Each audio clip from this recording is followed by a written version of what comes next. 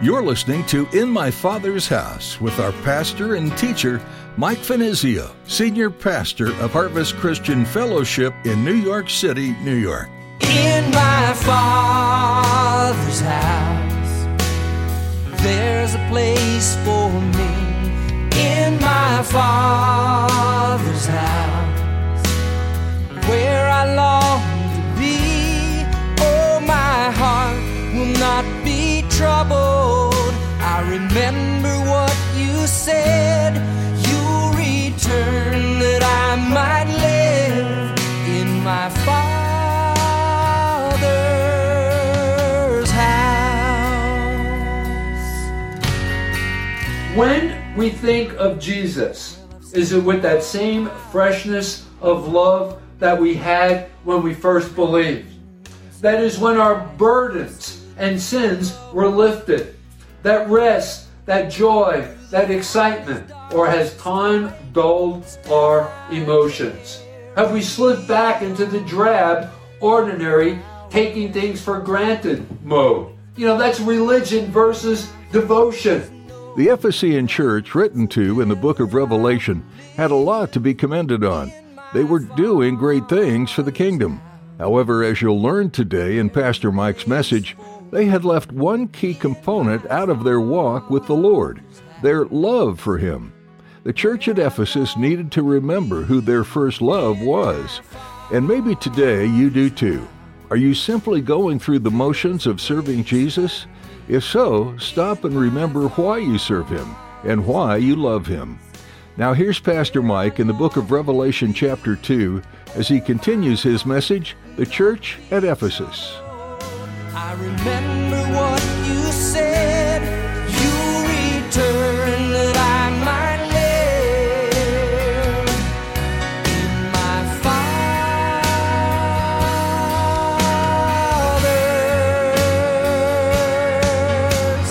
house.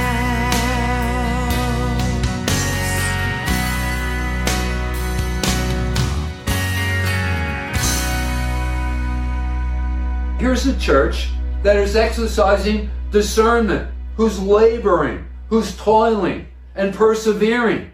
And also, I want you to remember that this was a church that actually existed during John's day.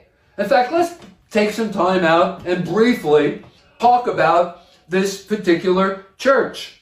You can read about a lot of what we know about this church from reading Acts chapters 18 through 20. Paul, according to the book of Acts, visited this church on several different occasions. And we are told from what we read that it was a strong church. It was a thriving church. It had a great testimony. It was influential throughout that whole area. But now it's some 60 years since Pentecost, since the establishing of that church. And they've passed now through 2 generations of believers. And in the 20th chapter, there in the book of Acts, and I'm going to ask you to turn there with me, if you would, and let me set the stage for you. When for one last time, Paul passed near Ephesus, word had come back to the church, the elders came out to meet Paul, and it was quite a scene. It was really what you would genuinely call a love fest. There was weeping. There was rejoicing. And during which time, where Paul met with the elders, he prophesied about things that would soon come to pass within that particular church. Now, with that said, let's pick up in chapter 20 of the book of Acts in verses 29 and 30. He says this, and this is in the form of a prophecy. He says, "For I know this, that after my departure, savage wolves will come in among you, not sparing the flock. Also from among yourselves, men will rise up, speak perverse things, to draw away the disciples unto themselves." So, he's sharing this information with these elders. So obviously, from what we read here, now going back to Revelation chapter 2, obviously this word had been fulfilled. Because notice in verse 2 of chapter 2 here in Revelation, at Ephesus, right? He's referring to this. He's alluring to this actually taking place. He says, I know your works, your labor, your patience, and that how that you cannot bear those who are evil. And you have tested those who say that they are apostles and are not, and have found them to be liars. So listen, at Ephesus, the difficulties and threats came from within. And what was that threat? What were those difficulties? Folks, it was false teaching, false doctrine. That was the enemy. These false teachers, these self-proclaimed apostles that were seeking to advance these false teachings. But you gotta love, again, the commendation of our Lord here.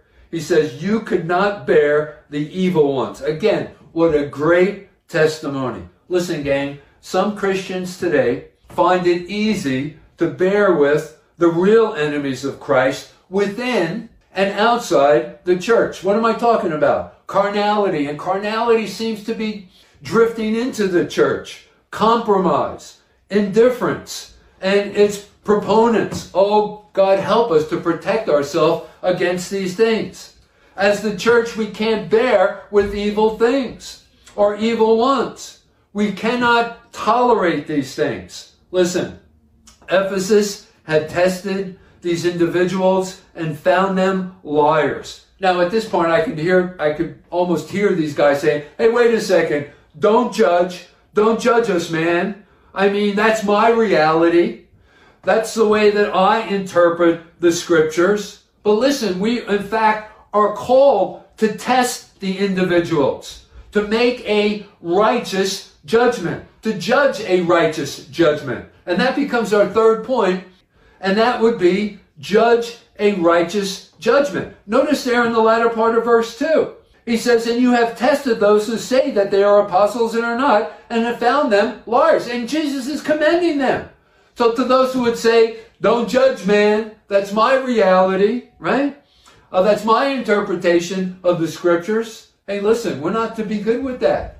We are to judge and judge righteously. You know, in 1 John, in chapter 4, in verse 1, we are exhorted there to try the spirits, to see if they are of God.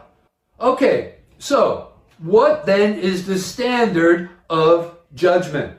Well, it's the Word of God. You know, I'm reminded of the Bereans that are recommended to us in the book of Acts, in Acts chapter 17, where when they heard the Word of God, they received it with readiness of mind and heart, but they searched the scriptures for validation. They didn't take anything that was said through human instruments for granted or for biblical truth. They validated the claims that those men had shared with them.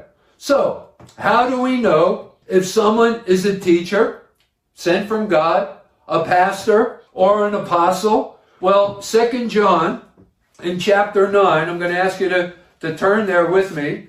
Just go back a couple of books of the Bible, 2 books to be exact. Go to Jude and then to 2 John. And in 2 John, it's only one chapter, in verses 9 and 10, we are given some information on how we know if someone is a teacher or a pastor, a minister sent from God.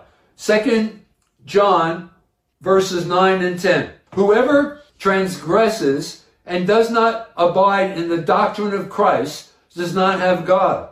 He who abides in the doctrine of Christ has both the Father and the Son. If anyone comes to you and does not bring this doctrine, do not receive him into your house, nor greet him. So what are we talking about here? We're talking about the doctrine of Christ. And that doctrine of Christ that's being advanced needs to be a biblical one. It needs to line up with the revealed scripture. It needs to be correct. And basically, it needs to project and declare how that God, the Son, the second person of the triune God, became a man and died for our sins in our place and rose again on the third day.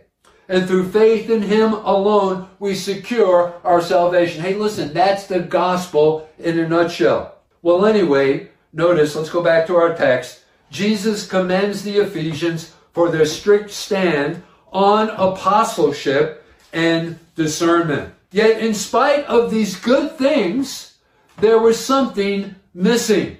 What was it? Well, that brings us to our fourth point, and that is God's cry for love. Now, when we think of God, we think of him having no need whatsoever. But I want you to know that God desires to receive our love from us. Notice in verse 4, and that's exactly what was missing. In verse 4, here in chapter 2, he says, nevertheless, this is the indictment that he brings against them. In spite of all of the good things, there was something that needed to be corrected. He says, nevertheless, I have this against you, that you have left your first love. In other words, they were busy working.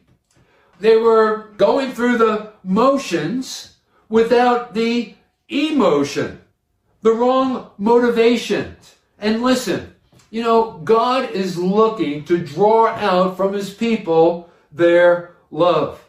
In the book of Jeremiah, for example, as a cross-reference here, if you just quickly turn with me to chapter 2 and verses 1 through 5. Jeremiah chapter 2, verses 1 through 5. This follows along the same idea, how that God is seeking out love from his people.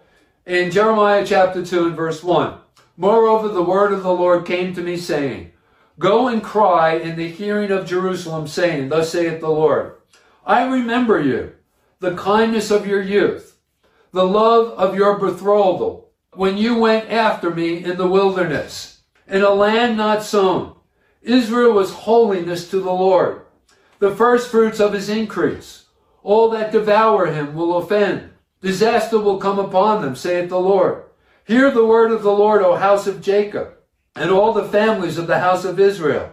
Thus saith the Lord, what injustice have your fathers found in me, that they have gone far from me, have followed idols, and have become idolaters. So that was the very thing that was missing.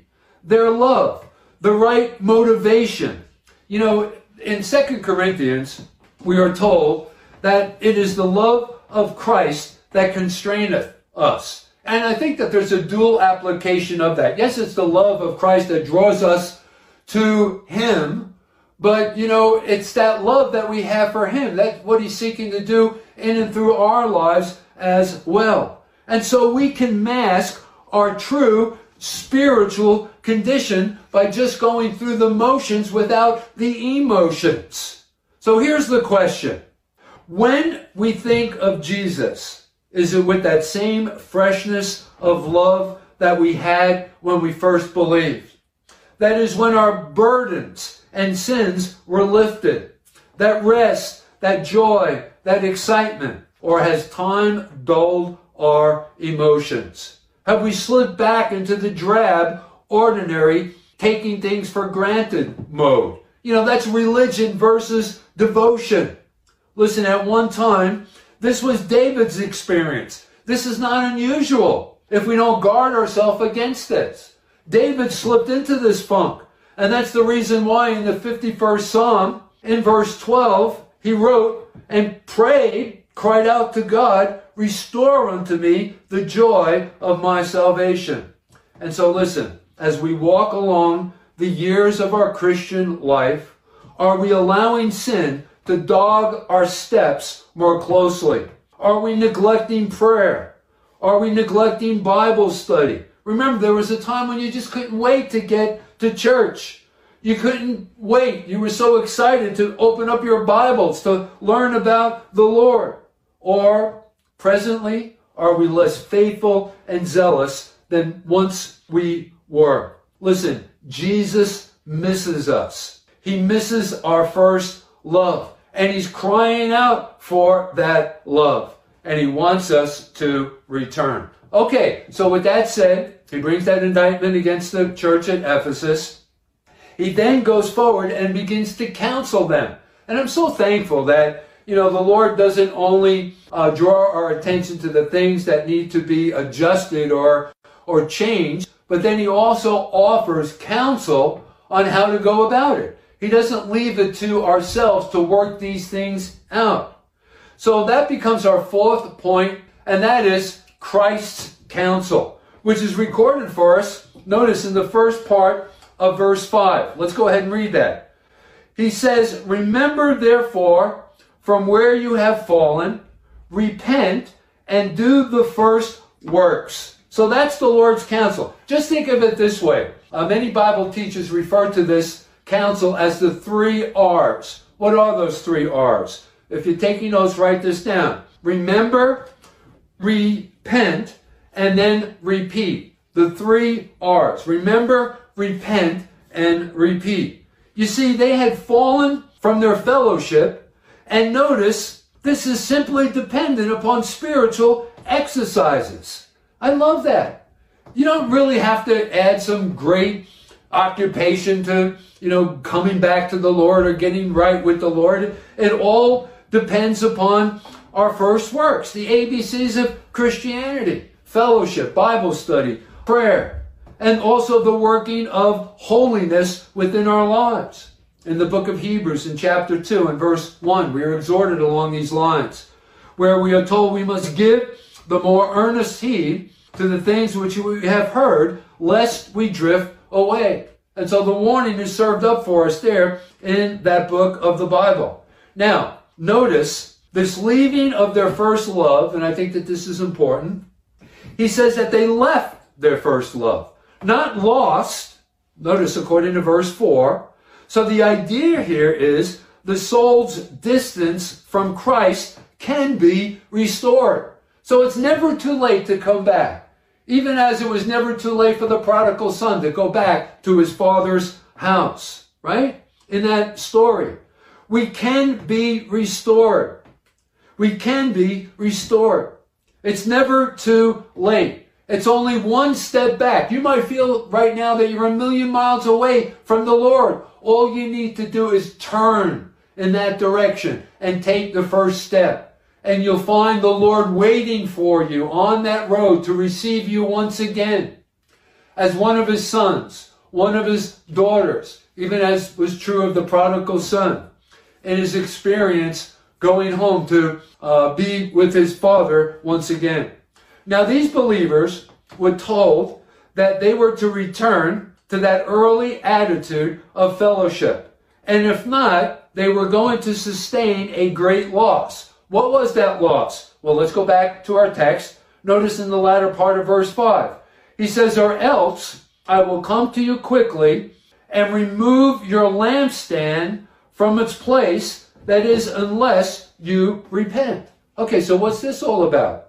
Well, this is a reference to the presence of Christ. Remember in the vision in chapter 1, John turns and he immediately sees the menorah, the 7 golden candlesticks, and Jesus in the high priestly garments standing in the midst of the 7 golden candlesticks, present in the midst of his church, because that menorah represents the church.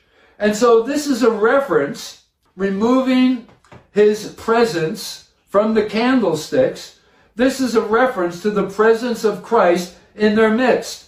They would lose the sense of his presence, the sphere of influence, the sphere of power, which would ultimately turn out to be a deadness about the church, a coldness.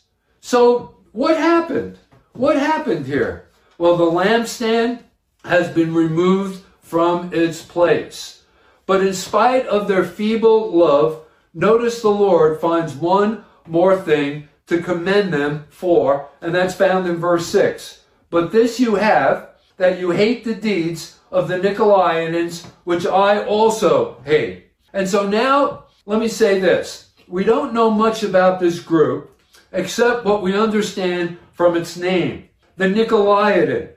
It comes from two Greek words, Nico and Laos, which basically means establishing a priesthood over a laity.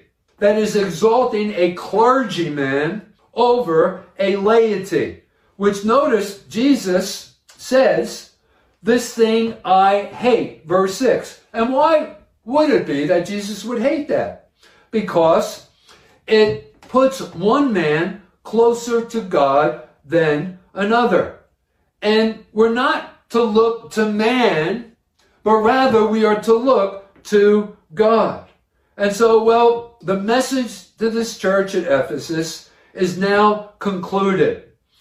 Will that congregation follow his lead? Notice in verse 7, he who has an ear, this is the question, let him hear what the Spirit says to the church. And then he encourages them to be an overcomer. And listen, gang, we, like them, are ordered by Jesus to hear the Spirit's word, to be doers of the word, to be overcomers. And then notice, he provides an incentive for this in the latter part of verse 7. He says, "To him who overcomes, I will give to eat from the tree of life, which is in the midst of the paradise of God." So there's the incentive. The tree being referred to here in the midst, the tree of life, which is in the midst of the paradise of God, which was first mentioned in the book of Genesis in chapter 3, there in the Garden of Eden, and then is latter found in the midst of the new city of Jerusalem, which comes down from heaven, which one day the members of his church, past and present, will occupy, depicted for us in the book of Revelation in chapter 22. But the idea here is that those who hate evil, those who hate evil deeds, the evil deeds of the world, and idolatrous worship are given in Christ abundant life and eternity to come. So that's the idea here. Listen, gang, what a great future we have together with Christ. Dwelling together with his bride, the church, in that new city of Jerusalem. The world restored to its original state, like back in the Garden of Eden. But even better than that. No more tears, no more suffering, no more sickness. All provision is free and abundant. For sure, gang, this is something that we don't want to miss out on.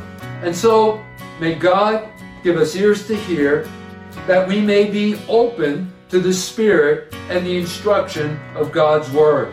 And may we never lose that freshness of our love for Jesus Christ. More than anything else, that's what we need to take away from this letter that was written to the church at Ephesus.